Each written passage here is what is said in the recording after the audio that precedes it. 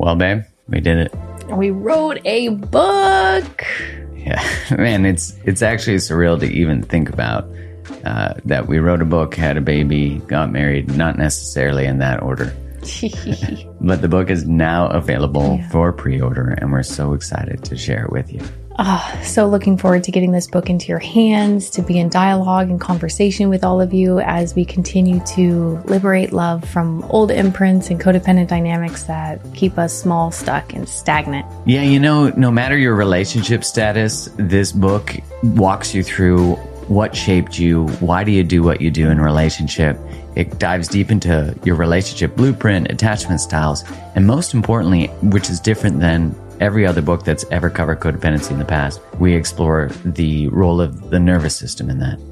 And the book is called Liberated Love.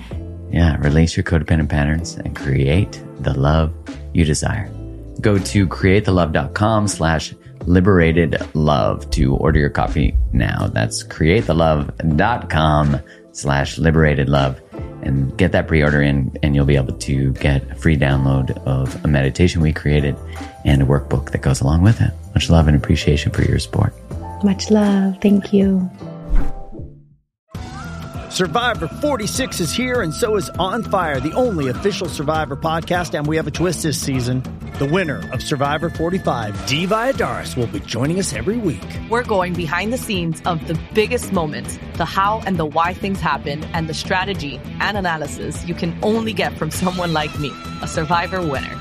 Listen to On Fire, the official Survivor podcast, wherever you get your podcasts.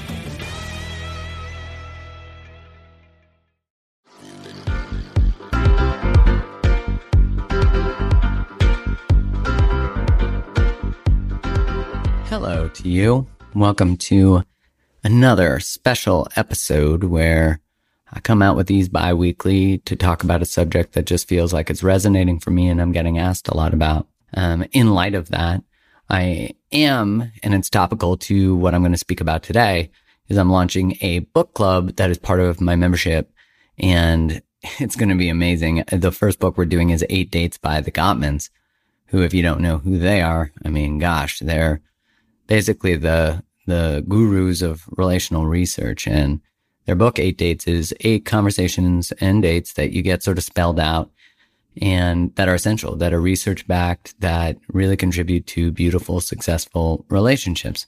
And so if you want to sign up for that or just find out more about it, you can go to bit.ly/create the book club. So pretty simple, bit.ly/create the book club.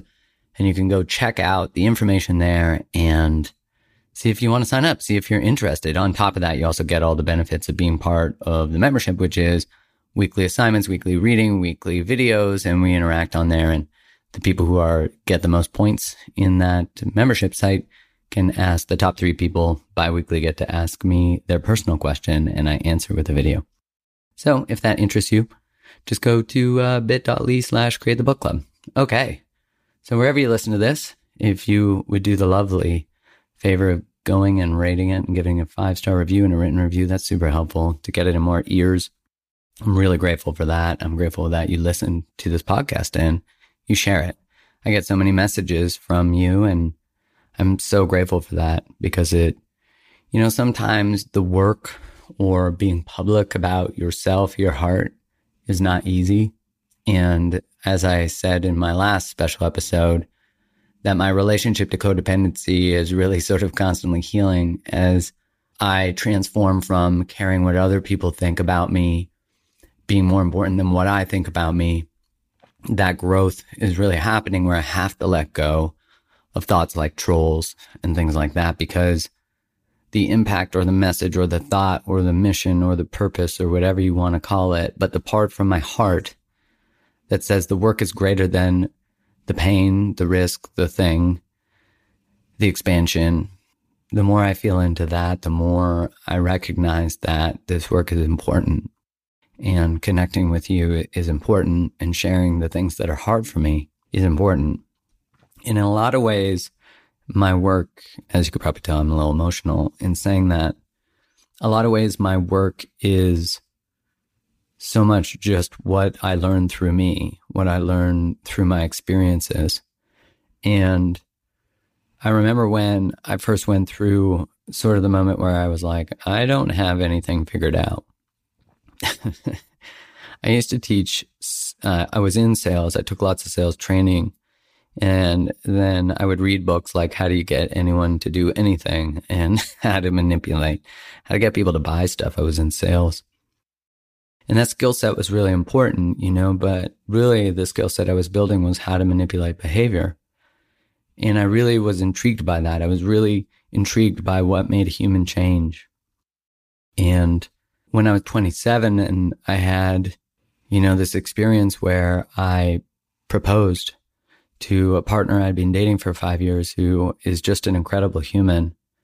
And the day that I got engaged, which I had been afraid to get engaged, and I didn't know why, I didn't know what was going on for me. And I remember talking to my dad and saying, I got engaged, just to keep you sort of updated before I go to that. I got engaged, and then I just wondered, why wasn't I happy? Why did I not feel different? I was taught my whole life that I should get engaged and that I should get married by a certain age. And I remember saying to my dad, I'm really scared. I don't know what's going on. I can't process this. And I don't know if I'm doing the right thing. And my dad had been married before my mom and been divorced and then met my mom. And he said to me, you're just afraid of commitment. It's normal. You're afraid to grow up. And other people said that to me. You have Peter Pan syndrome. And I thought to myself, well, maybe, but if this feels like more than that. And I remember saying to him, do you remember how you felt the day that you married your first wife? And he said, yeah. And I said, do you remember how you felt the day you married Mom? And he said, yeah. And I said, did those two feel different? And he said, yeah. And then he got it. And I remember being very emotional in that conversation because, when you're going through hard things, the people who are most important to you, the people who you love, you hope they can show up for you as a mirror, as an accurate mirror, an objective mirror. But I think the first thing to know and to honor and recognize is that often people can't separate the impact that your choice will have on them. They can't separate that from the advice they give. I'm not saying that's exactly what happened, but that happened a lot with people in my life who I wanted to turn towards. And when I'm looking back, I really have so much compassion for the younger version of me who didn't know what he was doing and was really literally every day just holding on. In a lot of ways, ending that engagement was, in so many ways it was hard because it's hard to hurt someone who's incredible and it's hard to leave someone who's great. But it was so much the beginning of a real beautiful education and a real beautiful awakening for me. In ending that engagement, a lot of what happened was I felt like I was going against everybody, that I was going against the grain. And I remember my friend who had been married, the first friend of mine who got married, he got divorced when we were in our early 30s. And he said to me, I feel like I was on the train that everyone else is on, like at a subway station, when you see everyone packed on. And he said, and my wife cheated on me and she left me. And I feel like I got kicked off that train. I didn't choose to get off the train. A lot of people choose to get off the train. And he said, and now I watch the train go by and I'm glad I'm not on it because I realized I was on a train I didn't know I was on. And in a lot of ways, what happened when I was 27 is that I felt like I woke up in a story that wasn't mine. It was mine. Obviously, I'm responsible for those choices. But I look back and I think of how does someone get there? How does someone get to that place? And you sort of get disconnected from yourself when the bigness of the world, the bigness of your feelings, the bigness of your thoughts, the bigness of your emotions, when they get numbed, when they get told they're too much, you get to a place where someone who's disconnected gets to. And I didn't really know how to love big and be in a relationship. You know, I didn't know how to do it and communicate my needs. I didn't know how to do it and not end up hurt. I didn't know how to do it because I wasn't going into relationships with someone, with me having my own back. I wasn't going into them thinking like, oh, well, if this behavior isn't okay, or if this happens, I know I'll stand up for me. I think in a lot of ways, I put connection to the other person ahead of staying connected to my own heart. And that's an amazing thing to wake up to recognize that when you love big and you're a kid, I think all of us are born into this space where our hearts are wide open. When that first sort of you're too much, or stop making so much noise, or stop whatever your experience is as a kid, you begin to hide parts of yourself so that you can feel safe. And that becomes a survival strategy. You know, you become a chameleon. You say, I'm going to do what I need to do in this society, in this culture, in this family to make sure that I'm safe and that I'm going to be okay. But often we hide the most essential parts of ourselves, the parts that really you start to feel like a part of you is dying, that we've really, you know, because we're so afraid of being rejected by the person outside of us, the person we're in relationship with, we actually birth the rejection within ourselves every time we don't share our voice, share our expression. I remember listening to Carolyn Mason. She said that we will all be betrayed in our lives, and we will all do a great betrayal to rejoin who we are. And I think at 27, that was the first betrayal I ever did, to make my heart more important than how other people felt. And that's a big reclamation of self. I would say, though, that it wasn't the complete rejoining or rebirthing or coming back home to me. It was the first part, though, that I could say the first time I ever really consciously, you know, unconsciously, I think I was selfish a lot when I was younger to protect myself, but wasn't always in good ways. But with this was like the first time that I made a decision for myself despite everything. And, you know, you still face your greatest fears. You lose people. You get people talking about you. But you realize that you have to separate what other people think of you from what you think about you. I honestly think that's the greatest work. The greatest work is doing an honest audit of yourself and saying, am I the best version of me? Am I showing up as the best version of myself? And if I'm not, why? Does Monday at the office feel like a storm? Not with Microsoft Copilot. That feeling when Copilot gets everyone up to speed instantly? It's sunny again. When Copilot simplifies complex data so your teams can act, that sun's shining on a beach. And when Copilot uncovers hidden insights, you're on that beach with your people, and you find buried treasure. That's Microsoft Copilot. Learn more at Microsoft.com/AI for all. And that doesn't end. That work hasn't ended for me. You know, you keep realizing that you're capable of more, that maybe you're bigger than you've let yourself be. Maybe you're louder than you've let yourself be. Maybe you dream bigger than you let yourself. Maybe you cry harder than you let yourself. And as you examine that and you have an honest audit of where you're at in life and who you actually are, you can feel the pain and the grief that comes with that, maybe anger too, that you have minimized yourself and who you are and what you want and what you dream for in order to maintain status quo, in order to be average. And I don't mean that as a negative or an insult.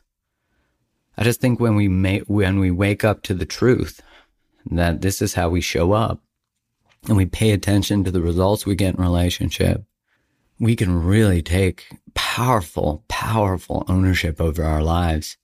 And when we show up in, you know, I remember writing this article that was called Why I'm Done with Relationships.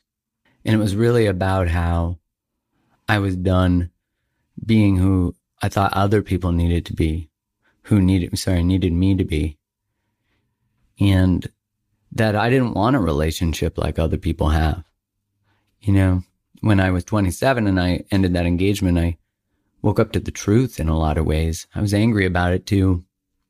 But I remember thinking, I was taught my whole life that you get married at 25, 27, have kids by 30. And if you don't do that, there's something, you're sort of fucked up. There's something wrong with you. And you're defunct. And I think we send that message to women, especially. And, Alan Watts, who you probably hear me quote a lot because I love his work. He says we want apples that don't rot and women that don't age. In a lot of ways, there's so much deception that happens in that we sign up, as I said, for these stories that aren't ours. We participate in stories and relationships and in a life that, we don't necessarily want. Or it might not be ours, but it's what we were taught to want. And I remember waking up in that story and as I said, I was angry because I thought, there's people getting divorced all around me. There's people who are not happy together. They don't love each other and they're like 85. And that meme that you see that says, it has like a picture of a couple really, late seniors, maybe in their 90s or something. And it says, 75 years, how did you do it? And it's like, oh, well, when we committed to each other, we knew what commitment really was. And I'm like, that is the most shaming fucking meme. I hate that meme.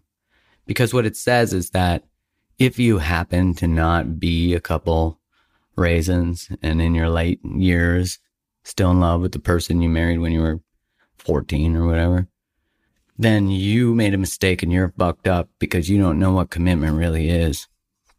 And in a lot of ways, because I felt so much shame for not being able to choose someone great, because I felt so much shame for not being able to grow up, or I was afraid of commitment, I felt like my mission at that time was to rescue people from the same shame, to say it's okay actually to end things. It's okay for relationships to not last, because that's the truth. They don't always. And I think when we connect to that, we go, isn't it nice to be human, nice to be recognized, nice to know it's okay to not know. I think this is just so true with every aspect of life.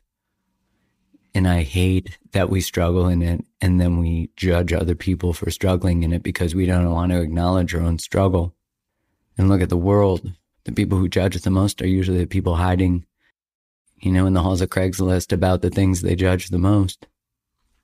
And I think, man, if we could just create a space where everyone was okay to make mistakes, that the purpose of life is actually to make mistakes and to learn from them, for this to be your playground, for this incarnation to, gain the knowledge you need and to grow, to be able to turn towards the mistakes and the shame and all the things, and to be able to look at it and go, there's so much knowledge here. If I wasn't being, if you weren't being shamed for the mistake, you'd be able to learn from it and change your life.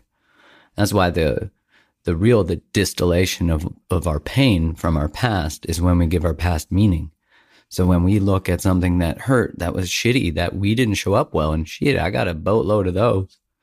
But if you can turn towards it and look at it and you can say, I'm afraid of what I've done or who I've been or how I've been, but I need to look at that part of me so I don't reject the part of me that made the mistake, because that part of you is actually saying, hey, just so you know, here's some beautiful knowledge that I wanted to share with you because I made this mistake. Instead, we're like, I can't believe I did that.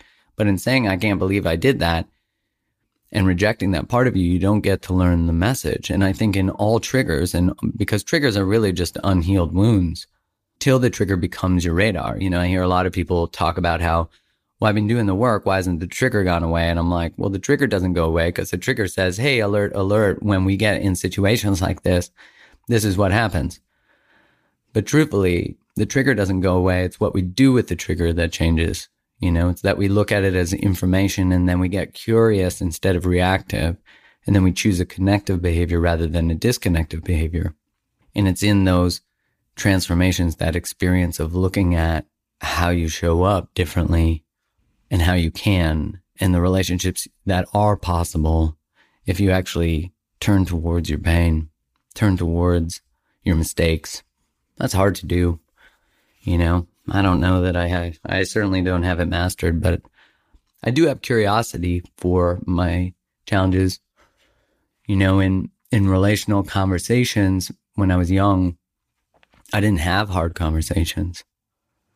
I got to that place at 27 because I avoided every hard conversation. I was afraid to hurt too much, hurt my partner, but in the end, you hurt yourself and you hurt your partner. In avoiding it, you create it. And I think what's fascinating about how we celebrate relationships and why I wrote that article was to say, look, we celebrate anniversaries, but when's the last time you heard someone celebrate the depth of a relationship? Look, I think the length of a relationship is certainly one indicator of relational success, but it's not the only one.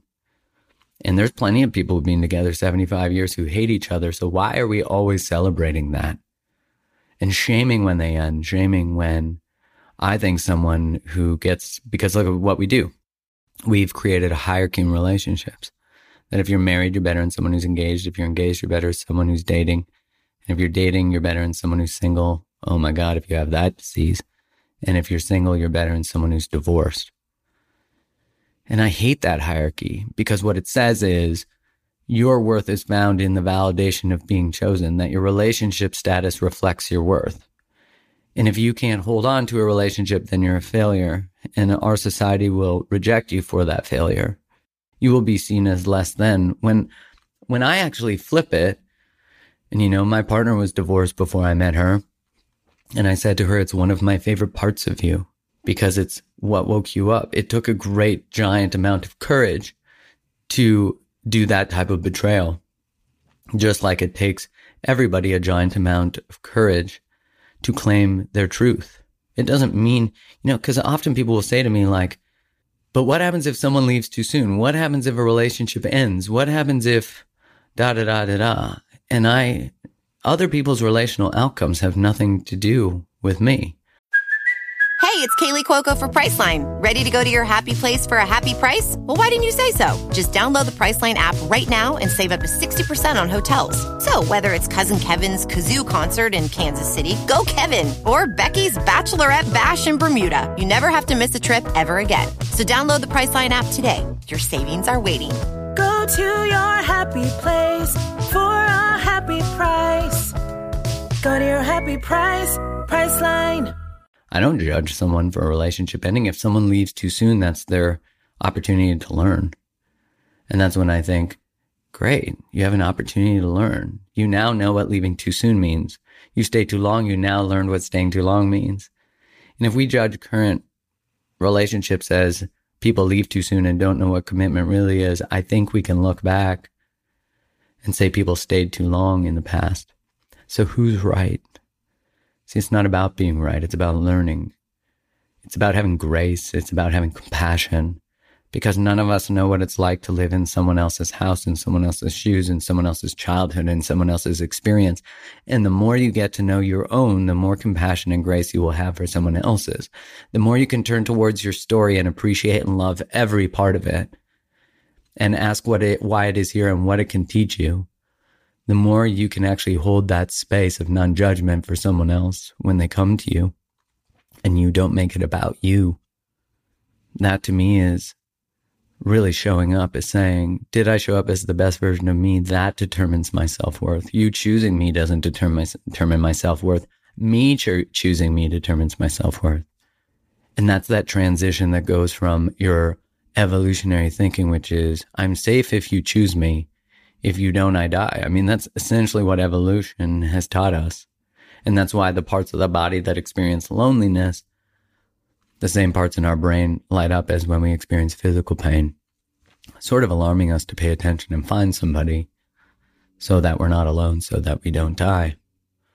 Now, there's no doubt that great relationships are incredibly healing for the body, and they have a huge impact on our health. And I'm sure I've mentioned this study before, but the Harvard Men's Study, which now includes women, thank God, right? It talks about how it doesn't, when they look at, this is the longest running study, they took kids who were, young men who were going to Harvard and compared to them to young men who were from poor neighborhoods in Boston. And that way you can measure the socioeconomic influence of the outcome, which you would assume people who came from more wealthy neighborhoods lived longer, had greater health. And I think you'd more often than not be right about that because of access to healthcare, clean food, all that kind of stuff. But what's interesting is that the greatest determinant of your health at 80 was the quality of your relationships at age 50. And it wasn't just romantic relationships, it was relationships of all kinds. And in a way, they had a protective effect on neurological breakdown like Alzheimer's, dementia.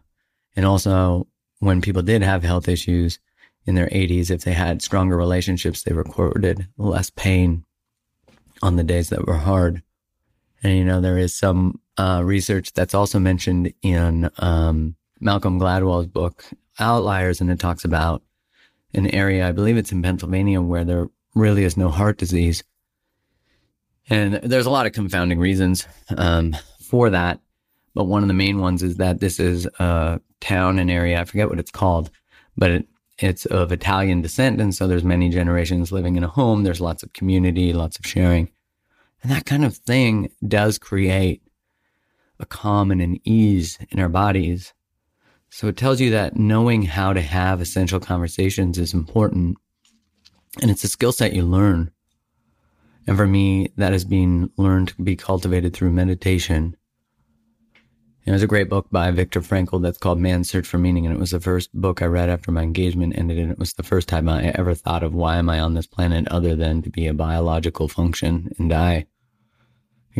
Like get a house, be a good provider, get a white picket fence, a nice car, make enough money to take care of my family. That's what I thought my purpose was. And I'm sure all of you have been given that sort of some teaching that's similar or different depending on where you grew up and what your gender is and what your culture is and all those things.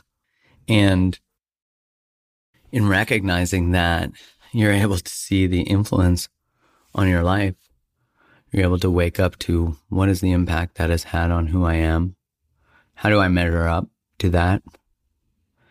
And you start to look at what were you taught about communication, about connection, about how to handle conflict. And, we talk about implicit and explicit messages. An explicit message is something like never get divorced. It's very clear. Or never trust a man. All women want is money. All these messages we receive. And an implicit message can be something as simple as our aunt gets divorced and our parent says, can you believe she got divorced? Unbelievable. And that sends the same message, never get divorced. So when we can start to look at the messages we received around relationships, money, conflict, you can start to see about why you react the way you do when you're in conflict with your partner or anyone when you experience tension. And, the reason I focus on romantic relationships is because they're a magnifying glass to the things we're not good at. But it can show up in our relationship to a substance, to money, to our career, our purpose, to our bodies. Oh my gosh, a lot there, to food. And when you're willing to look at it, what they say, when the student's ready, the teacher arrives. And I believe that's so true. When you're willing to look at it and have humility and say, maybe I'm doing this wrong. Where's the little kid in me who didn't have a voice, who needs to be heard and seen? You're the one who needs to see them, not me, not your partner. And when you decide that you're done subcontracting your healing to other people, just like you might be done subcontracting your happiness to other people, you can finally show up to life. You can finally be here. You can finally be present. You can finally feel it all. And I get reminded of that all the time myself, of do I allow myself all of the feelings I have? When I get into conflict, my move used to be to get defensive. You say, I remember actually my friend said, you're being defensive. And I said, and you realize that the antidote to defensiveness is saying, I can see some truth in that. This episode is brought to you by Paramount Plus. Get in, loser! Mean Girls is now streaming on Paramount Plus. Join Katie Heron as she meets the plastics in Tina Fey's new twist on the modern classic. Get ready for more of the rumors, backstabbing, and jokes you loved from the original movie with some fetch surprises. Rated PG-13. Wear pink and head to ParamountPlus.com to try it free. Well, let me tell you, that's like eating your shoe. Someone says, oh, you're being defensive. And I'm like, I can see some truth in that. Ugh, God. But what's cool is that you build a bridge where you used to build a wall. So when you look at what you normally do in relationship, you can start to assess, how do you communicate when you're hurting? Meditation allows you to observe your trigger so you can choose. And in that book, Man's Search for Meaning, gosh, I'm like a squirrel sometimes. In that book, Man's Search for Meaning, in that book, there's a quote that says, between every stimulus and response, there's a choice. And in that choice is how you change your life. I paraphrase that, but that's essentially what it says. So between stimulus and response, there is a choice. And in that space of choice is how you change your life. And so you think about, is this choice, is this behavior contributing to the person I want to be, to the relationships I want, to the life I want? And you have to start asking that in every decision you make. Is this keeping me average or taking away from my life? Or is it contributing to what I want to create and the person I want to be? And you have to get really real with yourself. And what you can do is you can change. You can change how you show up in communication. You know, when I got defensiveness out of the way, then I started to disassociate. So I'd be in conflict, and this still happens to me. I can recognize that I'm not emotionally in my body, but I'm in my body. So then I'm super intellectual. I can operate. My brain's there, but my heart's not connected. And it's usually sort of after an experience that I feel that, or, you know, and I can sit there and think, I don't have a feeling right now, but I know there's many feelings below wherever this is. And so I essentially have a conversation with myself to say, I am disconnected from my heart right now. And when you're ready, when the feeling's ready, that's me speaking to myself, I say, I'm ready for you. Your feeling is welcome here. And usually it takes a while, but I start to feel a little grief, or I start to feel a little anger, and you start to get back in your body. And, you know, you can come back to your partner and have a conversation about it. And this is the beautiful healing that relationship provides, is if you're both willing to not be you against the partner, or the problem sitting between you and your partner, then you can change your life. You know, when you turn side by side to a problem, it's you as a team against the thing. And that is everything. That's different. That's collaborative, you know, and that changes everything. With my partner, the space that lives between us is the most important space.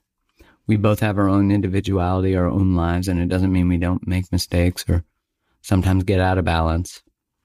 But the connection between us comes ahead of everything. And that's not always easy. But what it says is your safety is more important. Our safety is more important than anything. And no other connection comes ahead of that. And that's an agreement that we have, that her heart that she has gifted me with, for the time she has gifted me with, is the most beautiful gift. And I want to honor that. But I also need to honor mine. And so that's that balance of, can I be in love and hold on to who I am? I said to you before that I didn't really know how to do that. I didn't know how to have my back and be in love. And that's really the work. That's really the work. Is showing up for yourself as you show up for another, but not making their feelings more important than yours, and not making yours more important than theirs. And that's essentially the definition of a secure relationship. I really hope this was helpful. If there's any subject within this vast subject that I just covered with my squirrel brain, please feel free to email at info@markgroves.tv, like television. Let me know what else you'd like me to explore. At the beginning of the podcast, I expressed that there is a book club, if you want to join, called 8 Dates, and it's about 8 essential conversations that every couple needs to have. And Kai and I are actually going to be doing the dates and then doing videos every 2 weeks about the dates. So that should be an adventure. You're definitely going to get a window into my soul and her soul and our dynamic, which I'm more than happy to share.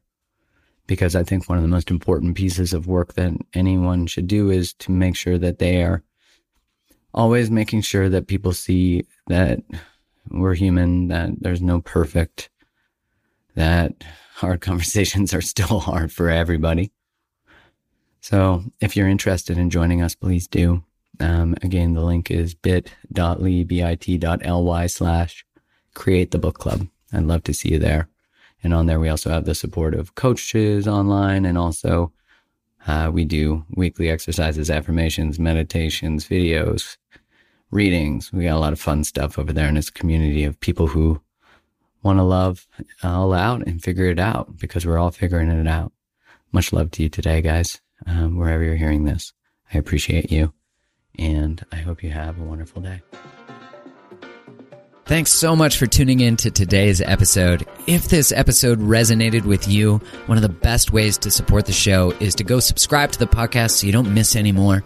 Leave a 5-star review on Apple Podcasts or wherever you listen to it, or share the episode with your community on Instagram or whatever social place you like to hang out. This helps get it into more people's ears, and I'm so grateful for your support, always. Thanks again for tuning in. Much love.